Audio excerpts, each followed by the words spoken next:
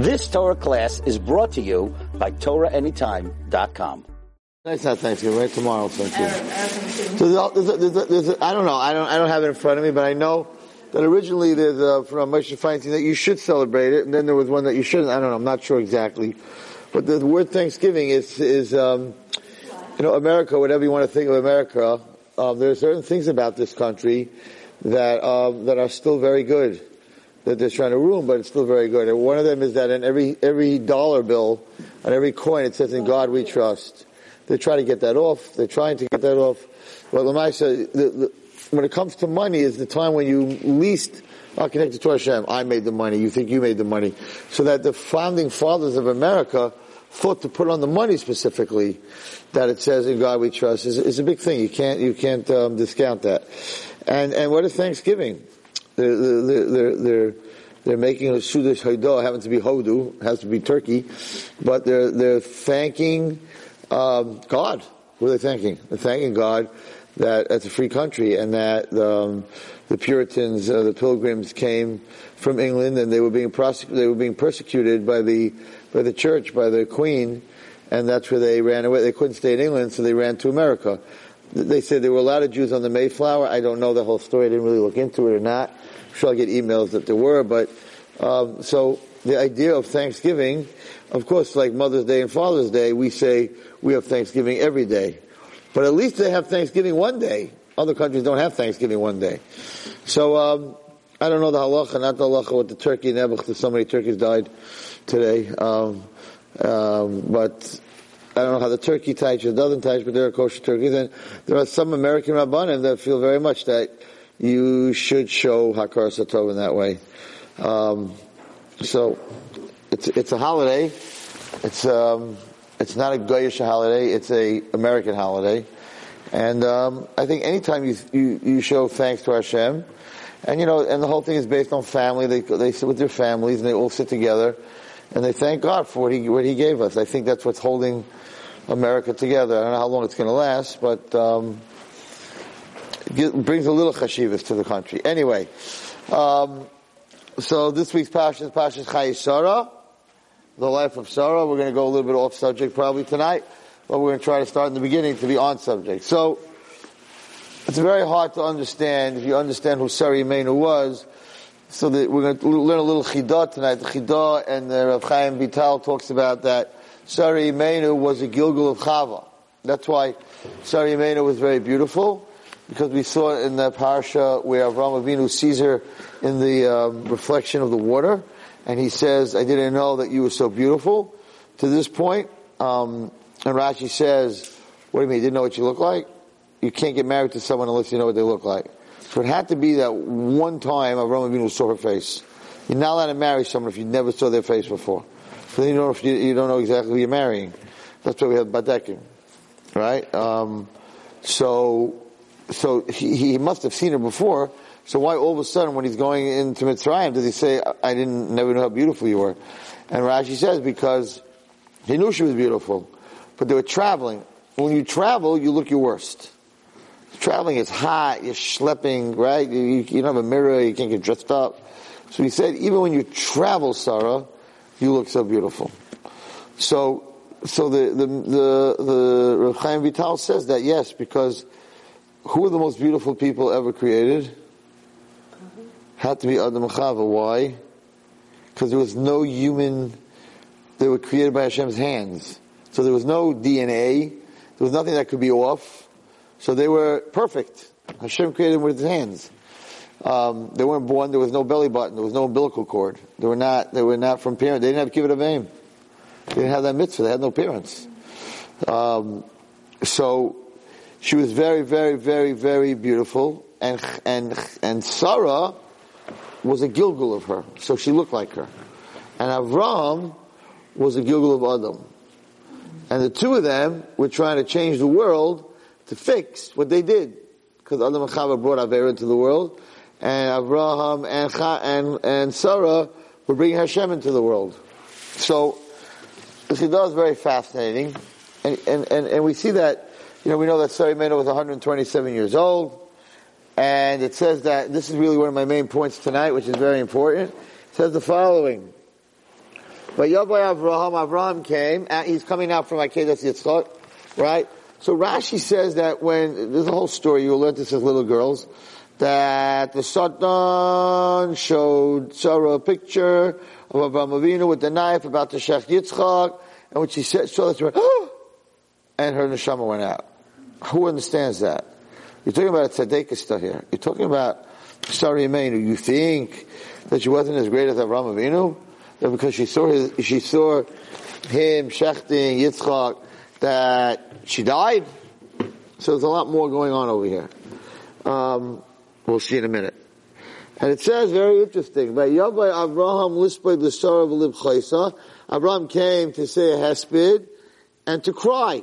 And in the word uliv chosa, if you look in the Chumash or in Sefer Torah, the chaf in uliv chosa is small. Now, why would the chaf be small when he cried? Why would it be small? I would think that when he cried, it would be huge. So the Balaturim says, because he only cried a little. Uliv chosa has a small chaf, because Avraham Avinu only cried a little. Now that sounds very much like not a good thing. If you love your wife and she passed away, chas v'shalom, you should be crying a lot. The Torah says over here that he specifically cried a little. Why did he cry a little? Everyone's like, Sarah died, and he's like, okay, I'll cry a little bit.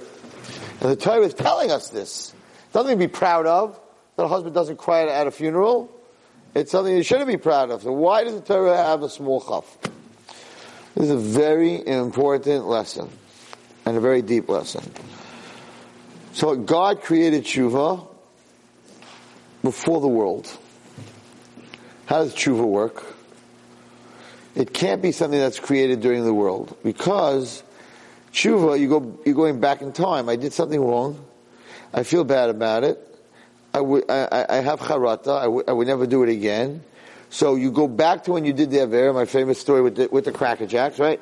You go back to do what you did the Avera, and you erase what you did wrong, and if you do tshuva me'ava, it turns into a mitzvah. Amazing. It's amazing. It's crazy what God gave us. That you can do something really bad, and then you can do tshuva, feel bad about it, I'm not going to do it again, and you can not only erase it, but you can turn it into a mitzvah.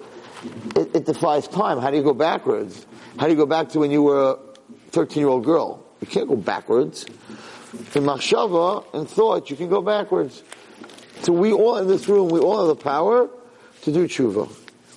And it's a beautiful thing, but it's a very terrible thing, because if you don't do it, you really show you don't care about God.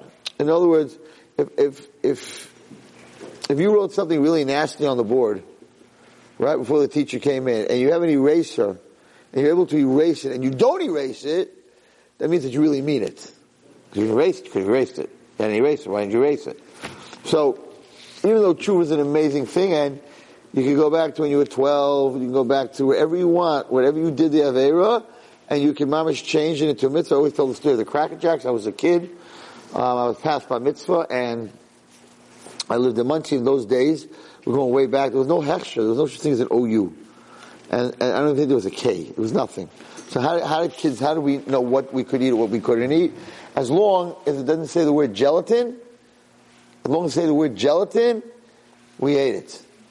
Okay? Gelatin is chazer, so there were certain gums, we used to eat Wrigley's, and we used to eat all this stuff, because there was no hechsher. It was just, it doesn't say treif on it.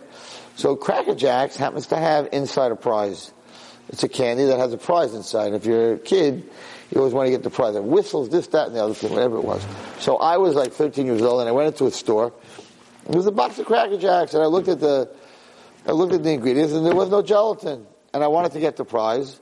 And I said to myself, the way the Yetzer Hara always works, right? He doesn't come and tell you, do the big bad thing. He tells you, do the little thing. And then he leads you into the big bad thing. So in my head, I'm just going to get the prize. But to get the prize, you got to put your hands through the peanuts and the caramel popcorn. Now, how are you going to do that just to get the prize? You have to go all the way to the bottom of the box. All right, a little popcorn never changed the world. That's how he gets you. So I ended up eating the whole box of Cracker Jacks. I remember when I was teaching in yeshiva, so I love potato chips. It's one of my vices. And I like very well done potato chips. So I would buy a whole bag of potato chips just for the well done bag of potato chips. And it's okay, it's not the end of the world. I didn't have the 120 calories with 20 trans fats or whatever it says on there. I'm just going to take out the burnt ones. And the rest of them I'm going to give to the kids, whatever it is. Of course, you take out the burnt ones, and it's already open. You finish it. That's his whole concept on how he gets, get a phone, just use it for texting, right, whatever it is, and then, and you never start off with doing the big bad one. It doesn't work that way. He knows our psyche. So that's the way he works. Anyway, so I had this whole box of crackers, I ate the whole thing. I felt a little bad. I didn't buy the sugar daddies because I felt bad about the Cracker Jacks. And I forgot about it. I was a kid. And for some reason, a few years ago on Yom Kippur, I was standing by Musaf in Eretz Yisrael, and the Cracker Jacks came back. I don't know why. I was like, oh my gosh, I ate Cracker Jacks. I pretty much knew they weren't kosher at that time. They're kosher today, and I didn't change the ingredients, so maybe they were kosher. But in my head, when I ate them, the machshava was that they weren't kosher. And I was standing in Yom Kippur, and I had a much bigger stuff to do tshuva on. Much bigger. Lashon Hara, other things. And all this thing, remember the Cracker Jacks? I was like, Hashem, if I would know then, I was 13, what I know now about you and everything you give me, there's no way I would have eaten those Cracker Jacks. I had all the candies that I want. I had whatever I want that we knew was kosher. I just ate it because I didn't really care. And I'm like, I'm so sorry. I didn't know who you were. I didn't have this relationship. I am so sorry. I would never eat Cracker Jacks again. I mean, now that they're kosher, something else. But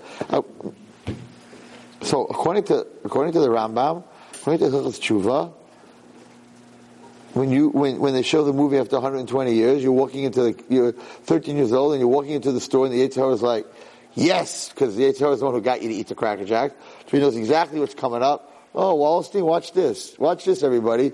He's going to go straight for the Cracker Jacks and he's going to open the box because that was in his head. And then he's going to think he's going to eat the prize. But watch what happens when he puts his hand in. He's going to eat he's all excited. He's got all his buddies in there and he's going to embarrass your neshama in front of all the other neshamas because they're going to eat the Cracker Jacks and he's waiting. He's the prosecutor. He took the film. He made the film. When you do an Aveira, he's making the film. And then that Satan goes and prosecutes you. You think he's your friend? He's the guy that gets you to do Aveira, films the Aveira, and then he prosecutes you. He's your worst enemy in the world. And that's why it says that when you do a sin, for a second after you do your sin, you feel very guilty.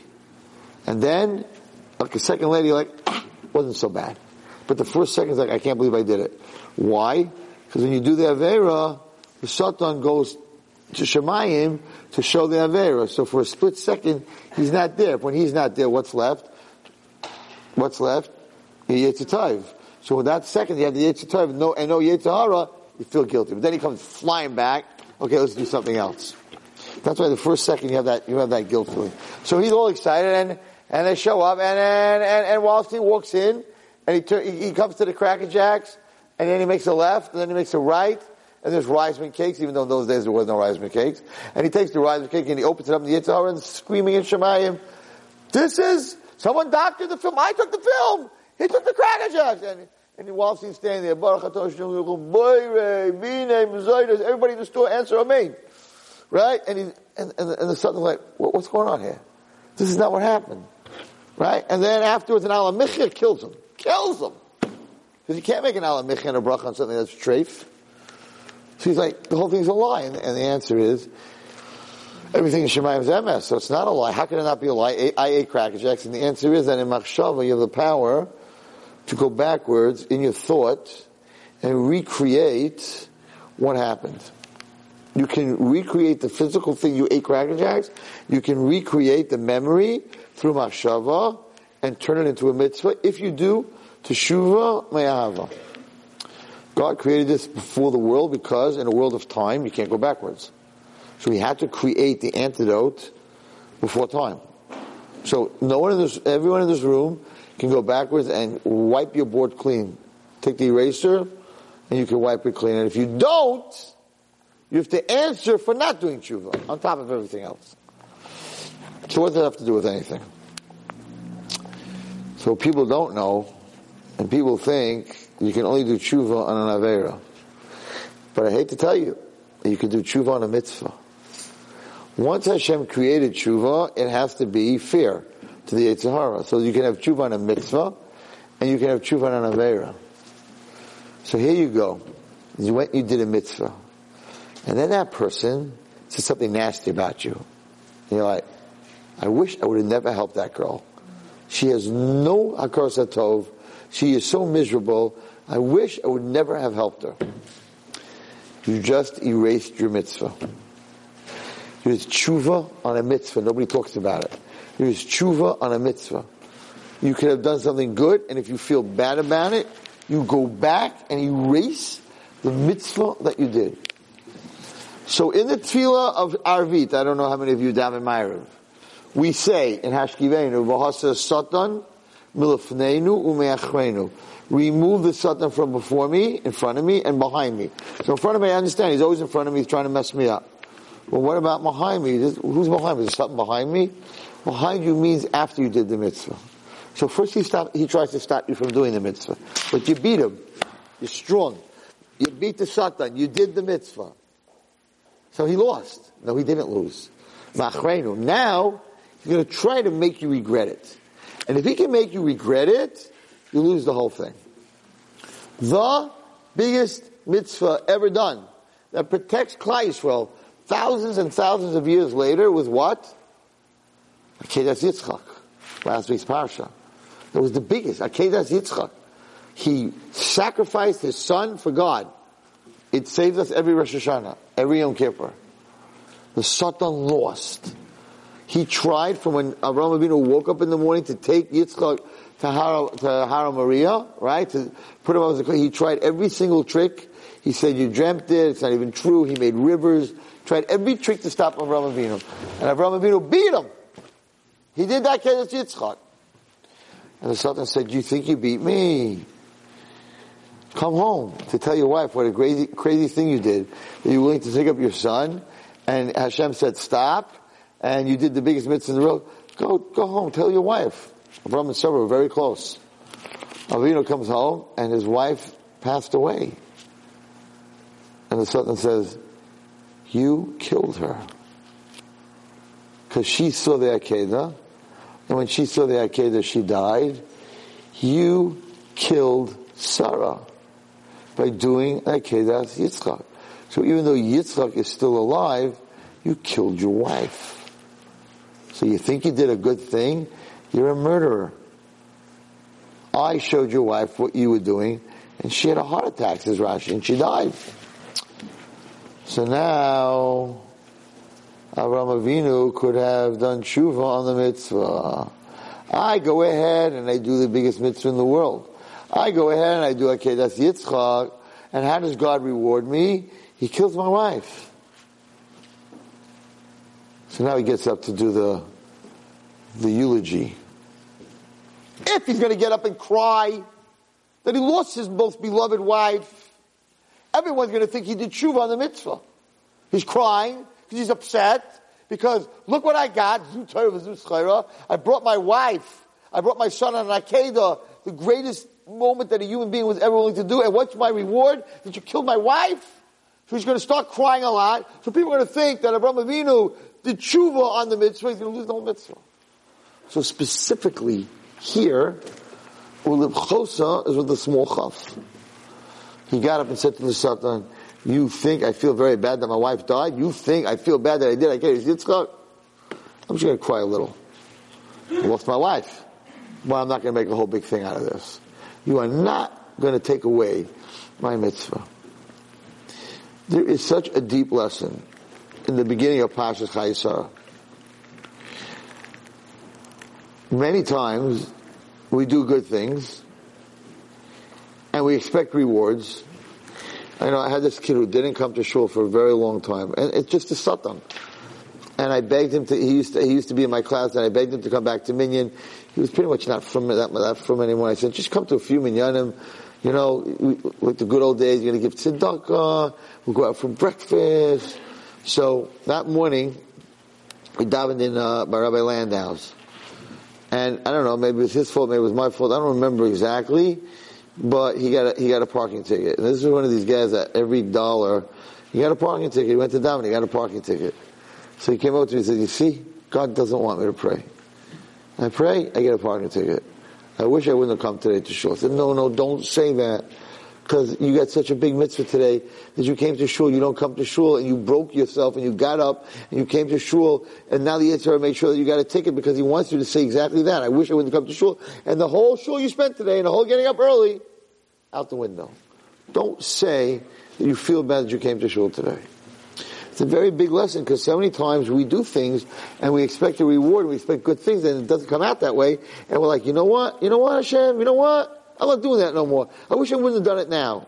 You lost your mitzvah. He takes it away from you. Very important. And the other lesson here is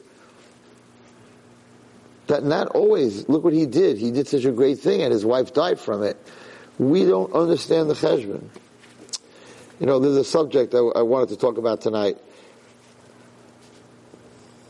You have to be careful how you talk about it.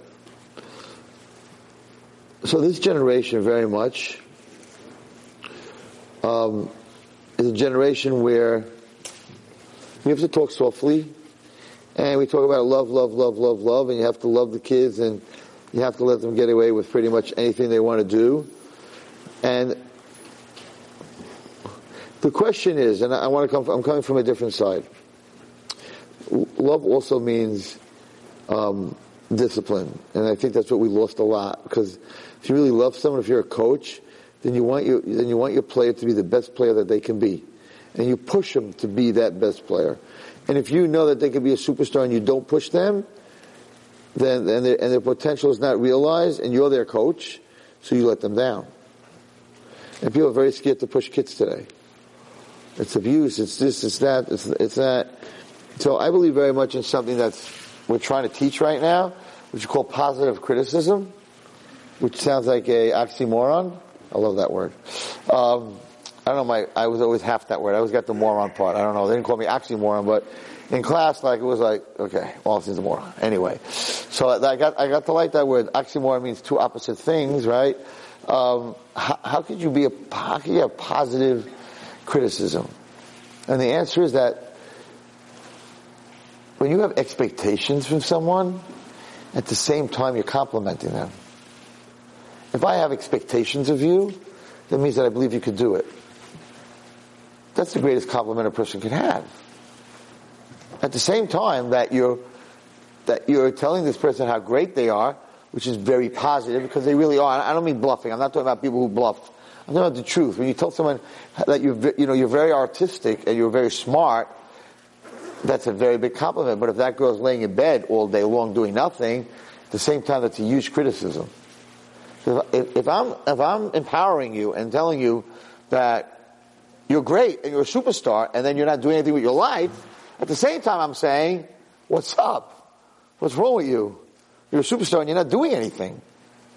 You don't believe in yourself, right? So it's called positive criticism. It works amazing. Because at the same time you're not lowering the person, you're hiring the person. My expectations are more because I know that you can do it, and you're not doing it, right? First of all, it's not other person's expectation. I don't want to say that, because that means I own the expectation. That doesn't work either. When someone says, like, my expectations of you is you're amazing, it doesn't work. I have to coach you that you believe you have those expectations. Because if you're having your expectations because I believe in you, then I own your expectation, but you don't. And if I'm out of the picture for whatever reason, you're going to fall flat on your head. So the good teacher and the good parent and the good therapist, whoever it is that's working in that relationship, has to give the child or the other person that they have expectations of themselves. You have to build their expectations in themselves. Now, when they don't realize those expectations or potential, then they're going to beat themselves up to run a little faster or run an extra mile or whatever. I'm just giving you examples. And I think that's the most unbelievable discipline, because you're sort of giving me a hug and telling me you're special. At the same time, you're giving me a smack and telling me, why aren't you special? Why aren't you living up to it? I don't mean a physical smack. I'm not going to say it's something that I thought up myself, but it really works because the other one is just giving me a smack. just telling me I'm no good, I'm not doing what I'm supposed to. So you just give me a smack. You're not giving me a hug. And the Rambam says, chinuch is hug and hit. Again, not physical. You don't have a right. You know how many calls I get a week to go to schools to talk to girls in high schools about tznius and about technology and about all these other things? And I'm like, I don't know these girls. I don't have a relationship with them. Where do I have a right to criticize them? If I know you care about me, and I have that relationship that you care about me, and then you give me a criticism, I know that it's coming from you because you love me and you care about me. But if you don't care about me, then your criticism is about you, not about me. You don't care how good I am. You want to hear yourself talk. So the Rambam says that you first have to give them the hug. They have to know that you love them. If I know that you love me, you care about me, tell me what I look like. Tell me what I'm doing wrong. Because I know you're doing it for me. But if you don't have a relationship with me, you're doing it for you. You're criticizing me because you want to feel good. It's very, very different. That's work. That's creating a relationship.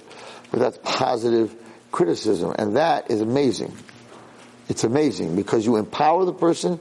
At the same time, they are telling themselves like, well, if he thinks that of me, and other people think that of me, let me look in the mirror. Maybe I need to start thinking that of me. And if I think that of me, why am I sleeping till 4 o'clock in the afternoon? Why am I doing nothing? I could change the world. I could help a little kid. I could go visit someone in a nursing home. I could change the world. There's somebody showed me, I don't have an iPhone. Someone showed me, it must be going around all over the place. Who did it happen with? Lincoln? Not Lincoln. Thomas Edison. So Thomas Edison is like the biggest inventor. He invented everything. The light bulb. Anyway, so one day he came home with a paper written from his teacher to give to his mother. At the same time, the principal told him that he cannot come back to school. He's expelled. He's let out of school. So he didn't know why. So he gave the paper to his mother.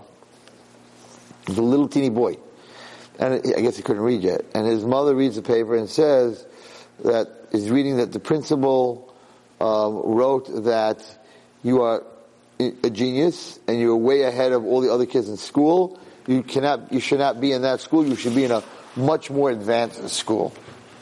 He went to another school and became Thomas Edison.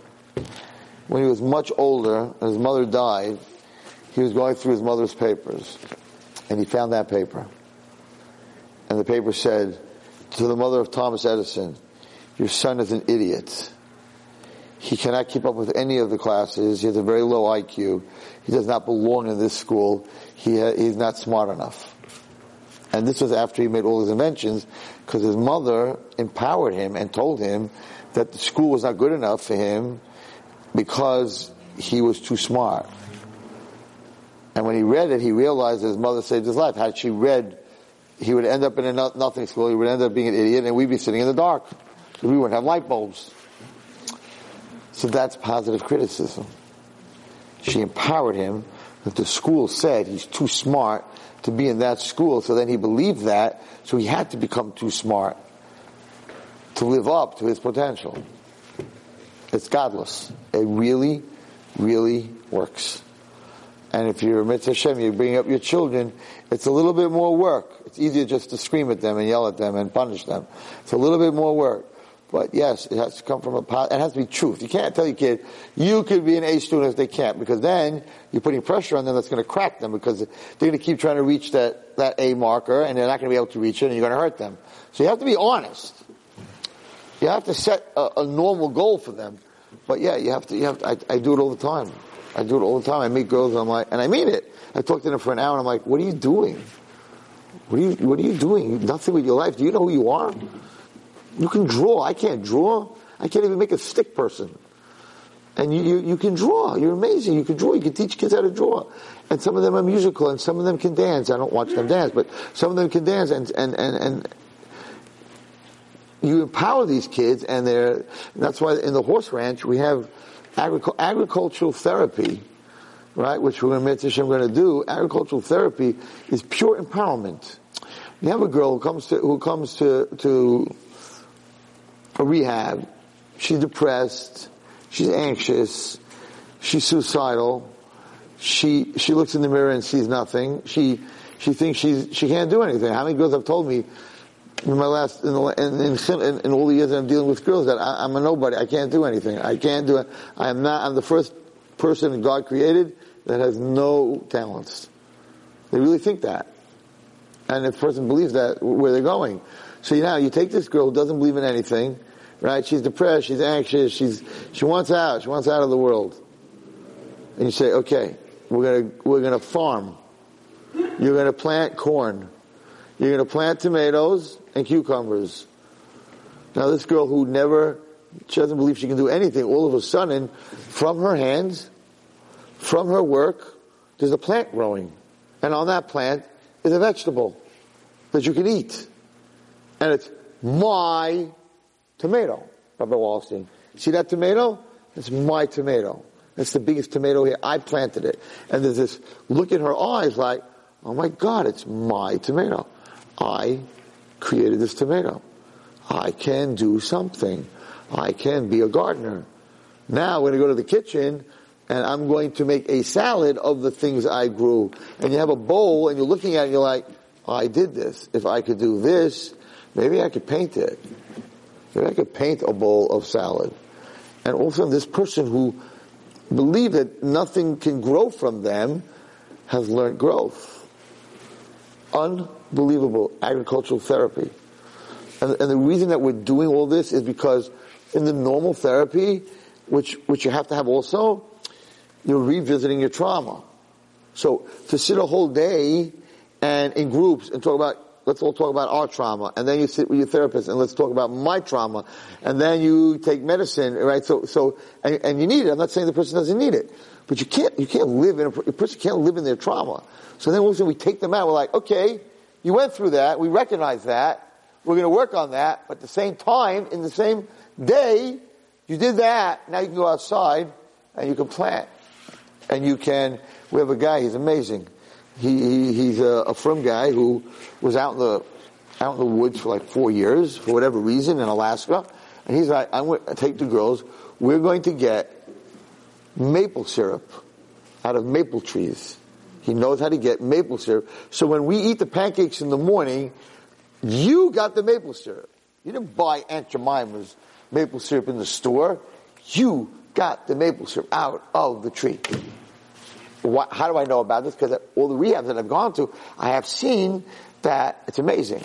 It sounds like farming, horses, right? That's easy. It's connecting with yourself and realizing that you count. There are two girls that I'm not going to say I saved their lives. Hashem saved their lives. Totally depressed, no school, 15-year-old. The first one was a 15-year-old girl. I sat with her for hours. I tried all my magic. Nothing worked. Nothing. I tried all my tricks. I got a lot of stuff that I tried. Nothing worked. Even my positive discipline. Nothing worked. And I'm sitting there and I'm like, I got to do something here. I got to help her. I don't want. She shouldn't hurt herself. I thought about it. So I called the parents in and I spoke about this and I said, I have a plan. You have a good therapist for her, like a superstar? I'm like, nah, not a therapist. A psychiatrist? I'm like, no. She was in psychiatrist and therapist. I said, you got that already. I'm like, I want you to go to Petland and buy a rabbit. Now these are very firm people. No way are you getting a rabbit into that house. I said, not a dog. Gemara says certain dogs you shouldn't have, the way dogs go to the bathroom and stuff like that. They're not sneeze. They're not sneeze-stick animals, even though I have to say that in almost every rehab I went to, there are dogs that they use a lot. That girls who don't even talk, won't talk, but if they're holding a dog, they're able to talk. It's amazing. These little chihuahuas, whatever they're called, whatever. But we don't, according to the Gemara, and a lot of people don't have dogs in their house. Cats for some people, I don't know why, girls don't like cats. It makes them nervous. I don't know why exactly. Maybe because they're feline, I don't know, but they don't like cats. Like every time I buy a little cat, I don't like cats. Ew, they're scary. There's something like they have gugulim. I'm like, okay, whatever it is. Therapeutic dogs they want to have, but the parents don't want to have. So I said, let's buy her a rabbit. They're like, that's ridiculous. We took her to the vet therapist. She's on this medication, with that medication. And Wallstein, what is a rabbit going to do? I'm like, buy her a rabbit. Okay? She was all excited. A rabbit? A little white rabbit, right? It didn't take a year that she totally was healed. What happened? Her depression was that she didn't believe in herself. Now, she started taking care of something. It was her rabbit. She named the rabbit. It was her rabbit. Nobody could touch that rabbit unless she get her permission. She fed it. She cleaned it. She put little ribbons on his ears. Right? Whatever she did, it was ridiculous. But it was her rabbit. And she found out that she wasn't a person that didn't matter. She mattered to a rabbit. That's where it started. That's where it started. She mattered to a rabbit because that rabbit could not live without her because there was no way her mother was even opening that cage. So she fed it and she took care of it and goes on maternal like a doll, but this is a live animal. And Mamish got her out of that room into the world. I did it twice and it worked both times. Today I met somebody, same idea, and I said, you gotta go buy a rabbit. And they looked at me and I'm like, I'll introduce you to this person if she wants to talk to you about it or whatever it is. And I'm trying to get them to buy a rabbit. It's not so easy. But as long as the rabbit stays in the cage, whatever it is, you have to empower a person that so many people in this generation don't believe they could do anything. You can do so much. You can plant. Everyone can plant. Everyone can take care of a rabbit. I'm going to tell you, you can ride a horse. That's already not so easy, but we all can do something. We all have that koyach, and there's so many people out there that just don't believe in themselves. If Hashem, I spoke in Borough Park today. If Hashem, let me explain to you something about everyone in this room and every person in this world. You come to this world with talents, with a plan. Hashem doesn't just throw it in the world, let her figure it out. It's not what he does. And the Neshama comes into this world and has a plan. You have a plan of what you need to do in this world. It would not be fair if the plan for you to do in this world was to dig holes and God doesn't give you a shovel. And you have to do it with your fingernails. So whatever the plan is, God gives you the talents to do that. So there's no one in this room who has no talent. Doesn't exist. Or you would have been created a rock. Rock doesn't have talent. But as a human being, so the objective is that while you're alive in this world, is to find out what is your talent. Everybody thinks I spoke all my life. Right? Well, if you get up, you're a big speaker. I never spoke because I was born with a terrible lisp.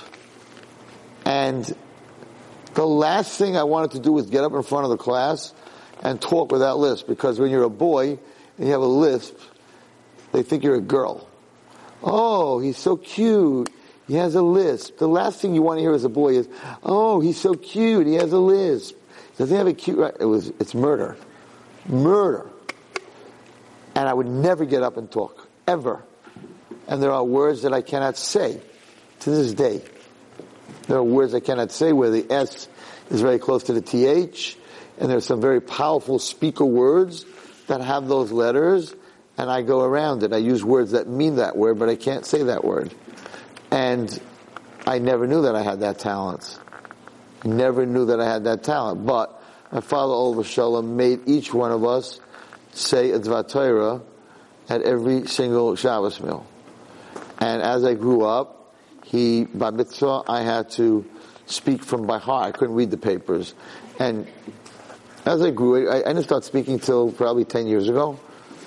And I had a lisp, and I blocked out. I will never be a speaker. I cannot be a speaker. It was not true. You never know why you're here. You have to look into your backpack. There's a commando group, Israeli soldiers, very, very top commando group that they drop in behind enemy lines.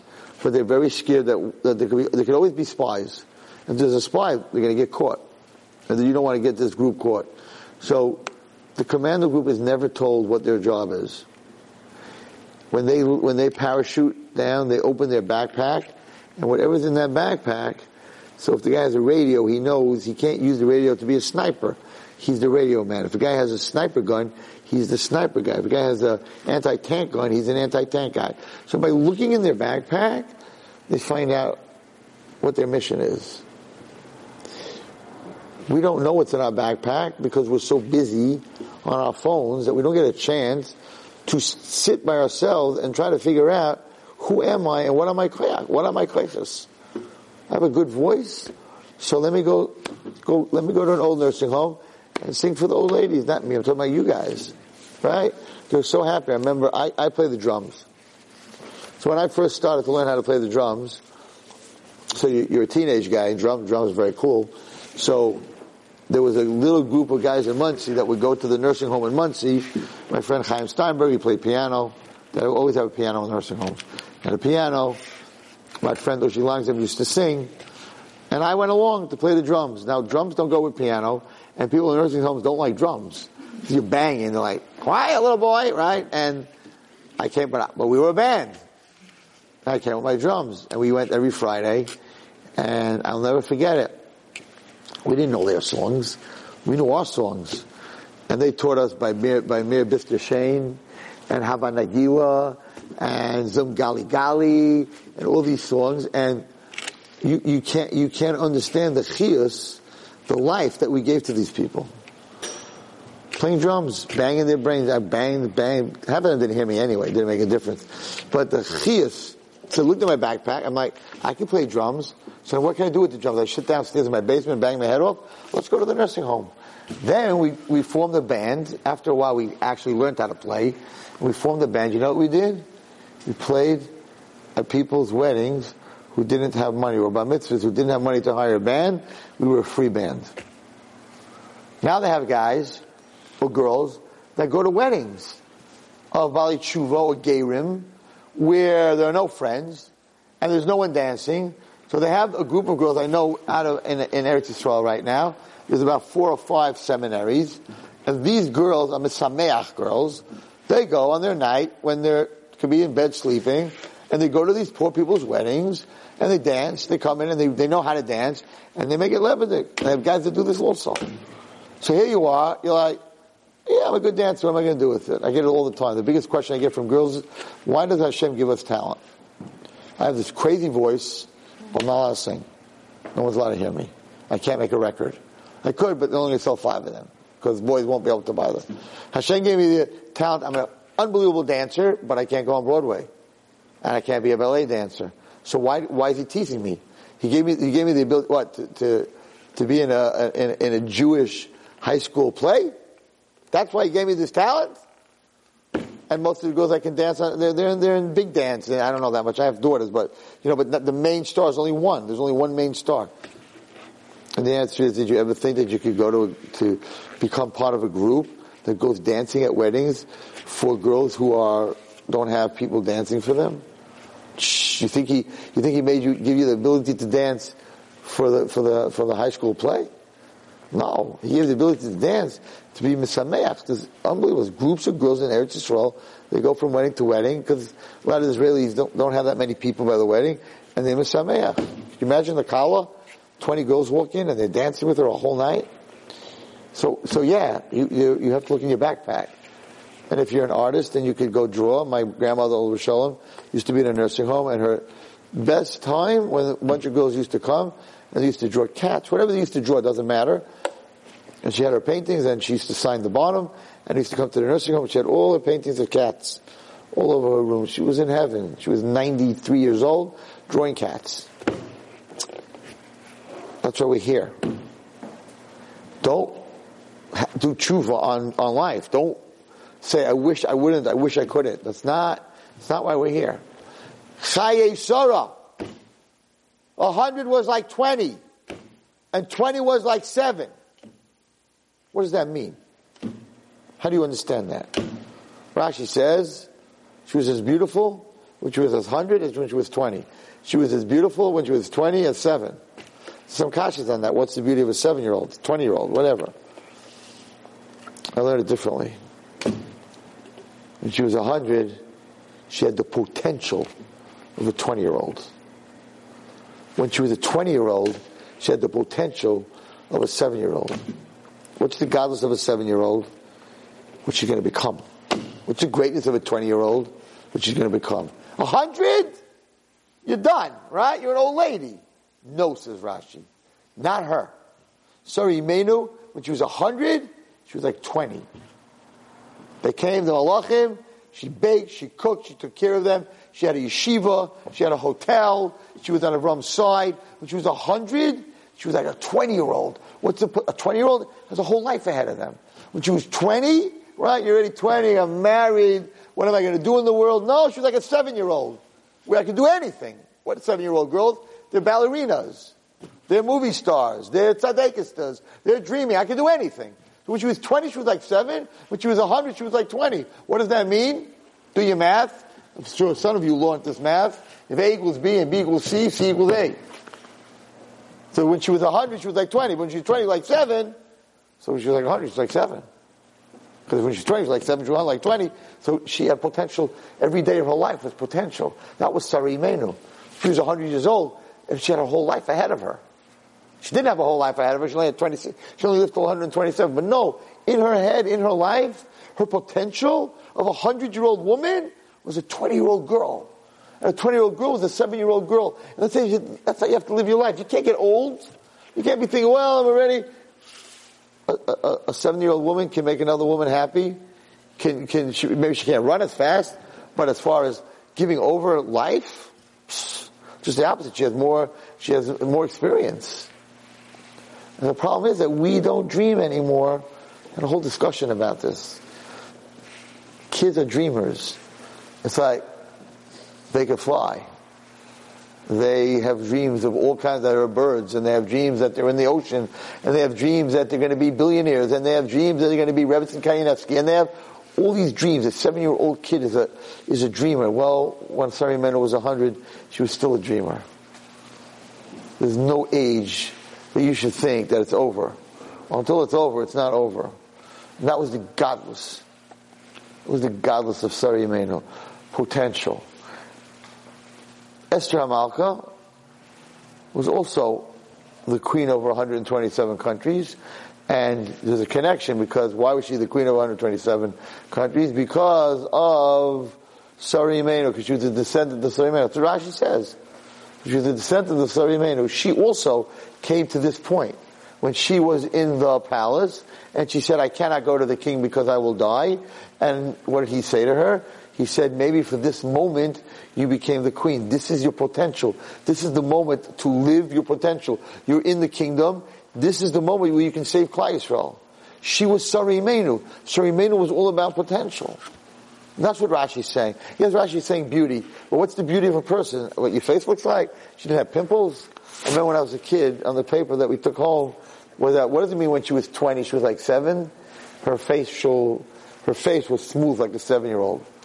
What is that? The Torah was telling us that her face was as smooth as a 7-year-old. That's a compliment. We need to know that. She had a good complexion, no acne. She was 20. She had no acne. Yay! That's what the Torah was telling us about her complexion. The Torah was telling us about her potential. She was a 20-year-old. She was like a 7-year-old. I could do anything.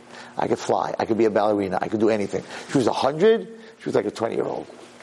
That was the godless of Sarah Imenu. Why did she die? Why did she die? It was a very, very deep and very interesting chidah, and we'll end with this. So you learn Rashi straight up. It sounds like she had a heart attack. She saw her son being shechted. She's a regular human mother. She had a heart attack. That wasn't Sarah Imenu. The problem was like this.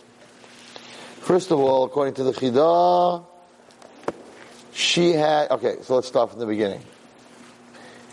Yitzhak Avinu was born with a neshama de nukva, which means not a person, not what you're thinking, not a female neshama, but not what you're thinking that he was born a female, he was born a male, but nekeva is din. You think nekeva is rachamim. The women have pity. Women are called din, and men are called rachamim. The opposite of what you think. Because women are when it comes down to it, yeah, you gotta pay the price. Men are much more, when it comes to kids are usually more disciplined by their mothers than their fathers. You can talk your way out. With a father, you can talk your way out of it. A mother, it's not so simple. So he was born with a neshama denukva, a female neshama. Which meant, if you take two female neshamas, you can't get pregnant. You need a male neshama and you need a female neshama. So, being that he had a female neshama, actually, had he married Rivka with that neshama, he would never have had children. And Klal Yisrael would have never come out of Avraham Avinu. The Satan knew that if he could stop the Akedah of Yitzchak Avinu, then Yitzchak could get married to Rivka with a female neshama, he would never have children. So he kept coming to Avraham and Yitzchak saying, how could you take your child and kill him? Hashem promised you that from Yitzchak there will be children. If you kill him, there won't be any children. And so it must mean that your dream is false, because God told you from Yitzchak you're going to have children. But if you bring him up and you shecht him and he wasn't married yet, he's not going to have children. It was actually the opposite. If he didn't do that Kedas Yitzchak, he couldn't have children. What happened was that when Avraham Avinu did that Kedas Yitzchak, he cut one of the two pipes. We have a food pipe and we have an air pipe. He cut the food pipe, and Yitzchak was dying. And the Malachim grabbed him and took him to Gan Eden to heal him. In this world, once that's cut, you can't heal somebody. They took him to Shemayim to heal him. What did Sari Imenu see? She saw the Malachim by the Akedah taking Yitzchak from the Akedah to Shemayim. She wanted to be with her son, but she couldn't be with her son because she's on this world. So she prayed that her neshama, pacha nishmasa, her neshama ran out of her, because her neshama wanted to be in the next world to take care of Yitzchak, because that's what they took him. How do we know that they took him to Gan Eden? Because in Parashat told us, when Yitzchak blessed Yaakov, and he smelled the jacket of Esav that he was wearing, and he said, this is the reyach, the smell of Gan Eden, because he was wearing Nimrod's clothing that Esav stole from Nimrod, which was the clothing that Hashem made for Adam and Chava in Gan Eden. So Rashi asks, how could Yitzchak say that I smell your clothing smells like Gan Eden? How does Yitzchak know what Gan Eden smells like? He was never in Gan Eden. Says the Chidah, he was in Gan Eden.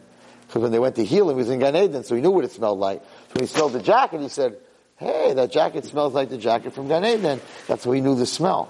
So Sari Imenu did not die, because, oh my gosh, my son's dying. No.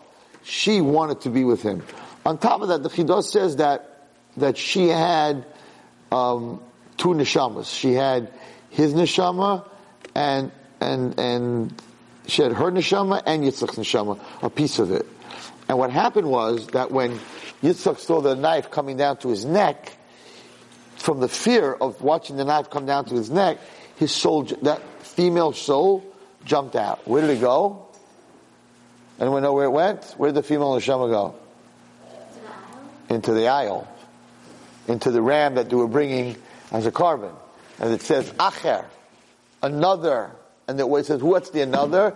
It had Yitzchak's soul. So when Avraham Avinu shechted the aisle, the soul was in this is from Rav Chaim Vital in the Chidah. So when he shechted the aisle, then where did the neshama go? So Yitzchak had a female neshama. It went into the ram. Now he shechted the ram. Where did the neshama go? The same moment of Akedas Yitzchak, Rivka was born. And Rivka had that neshama for 3 years, that female neshama. Yitzchak, whose female neshama left, got a male neshama. He went, right? So exactly 3 years when he came out and he was healed, that's when she went on the camel and she fell off the camel. L'suach, it says, Vayetze, Yitzchak l'suach basada. It says all the Mefarshim, l'suach basada is an expression, and Yitzchak came out of Gan Eden. L'suach basada is an expression of Gan Eden. He had just come out of Gan Eden healed. That's when she originally had his neshama. His neshama was connected to Sari Imenu's neshama. Now that she had Sari Imenu's neshama, the part from Yitzchak. When she came to the tent, what happened? The candle went back on, the bread got back warm, the Shekhinah came back, because Sarah Imenu, who was Chava, came back to the tent. I know it's a little heavy for this, at the end of a year, but that's what happened. And now, Yitzchak could have children. Because now Yitzchak had a neshama, the Zochra, he had a male neshama, and she had the female neshama, which was originally in Yitzchak, and that's how she had her two children. That's how she got pregnant, because of that. So what we learn from all this is that what you see is not what you get. That there's a lot of stuff in the Torah, right, that we don't understand. A lot of things that we don't understand. But at the end of the day, what looked like, this is the lesson, what looked like the worst thing that could happen, that the Satan was right. Satan said something very simple. If God comes to you and tells you, you're going to have a child named Yitzchak, from him, that's your first, right? He was a bris ben Absalom. So it's not a dream, it's what's the word? It's like meditating. It's a vision. Okay, we'll call it a vision. So he has this vision, and God says to him, you're having a child, Yitzchak, name him Yitzchak, and from him is going to come a nation. Okay. Next vision you have says, take that child and kill it. So the Satan said to Avraham Avinu, listen, it can't be that both visions are true. The first vision came to you, Hashem said, you're going to have a child and the nation, and the second says kill him. You got to go by the first vision, not by the second vision. You got to go by the first vision. So the second vision about killing him, you had a dream. You had a bad dream. Don't listen. And his whole taina was that if you're going to listen to the second dream, then you're not going to have children from Yitzchak. Meanwhile, he was fooling him. Because the only way you're going to have children from Yitzchak is if you try to kill him. Because when you try to kill him, the female neshama is going to run out. So the Satan he played this game where it looked like you're doing the worst thing and you're not going to have any children, there's not going to be any Klal Yisrael, but he had such emunah in Hashem that Hashem told me to do this. I don't understand. If I kill Yitzchak, I was going to have children. He wasn't married.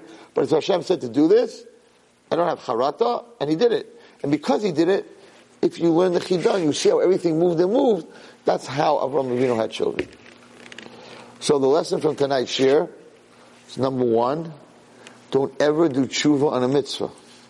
If you did something right, it's yours.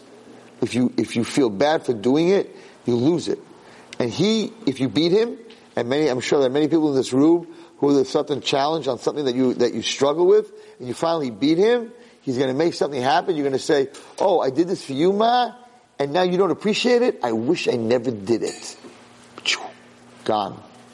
You just lost the whole thing that you did. So never do tshuva on a mitzvah. Ever. And realize that every single person has a potential. You will not be in this world if you don't have the talents to make the trip that Hashem set up for you. If you don't have the talents, He wouldn't have set it up for you. So you have to spend time with yourself, and you have to figure out what your talents are, and then you have to figure out how to use those talents to help the world. That's why you're here. That's why you're here. You're here to bring God's name into the world, and you're here to help the world. And don't let anyone ever tell you that you have no talents. We all can plant. Find out what you can do, and that'll give you the greatest growth. And you should be like my bracha to you is you should have Shnei Chayei Sarah. That when you're 100, you should be your potential should be like a 20-year-old. When you're a 20-year-old, your potential should be like a 7-year-old. What's the potential of a 7-year-old? You look at a 7-year-old, you look at Edu Chacham Arayas Anaylad. You ever hear that saying? Who's a wise man? The person who sees what's a Naylad? The future? That's not what Naylad means. Naylad means the birth. What does that mean? Edu Chacham Arayas Anaylad. When you look at a baby, what do you see?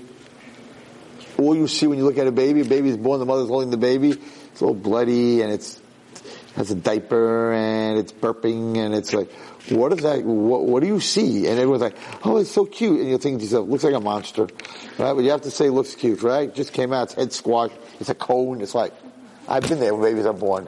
They're not pretty. Until they wash them up, and they clean them, and they get the cone head down, right? They put the little hat on them. What's the beauty of a baby? What does it do? It does nothing. It doesn't talk. It doesn't walk. It doesn't eat on its own. You gotta burp it. It can't even burp on its own. Hashem creates us primitive. Animals are born, they stand up right away, and they walk. We gotta wait a year till we walk. They got teeth. We gotta wait a year till we get teeth. We're primitive, right? So what's the beauty of a baby? Girls, what's the beauty of a baby? It does nothing. It has its whole life ahead of it. It's potential. Ezehu chacham, who's the wise person? Who could look at a baby that does nothing and see what it could become. That's the beauty. Rabbi Greenwald always said, Rabbi Ronnie Greenwald in Gan Eden, he said, when I look at a 16-year-old girl, I don't see a 16-year-old girl. I see a Bobby. I see a mommy. I see a Bobby. I see a great-grandmother. I don't see her as she is. I see her potential. You need to look in the mirror and look at yourself. And see what I could do, what my potential is. And if you do that, then you taka Elish Nechai Yisara. Thank you very much.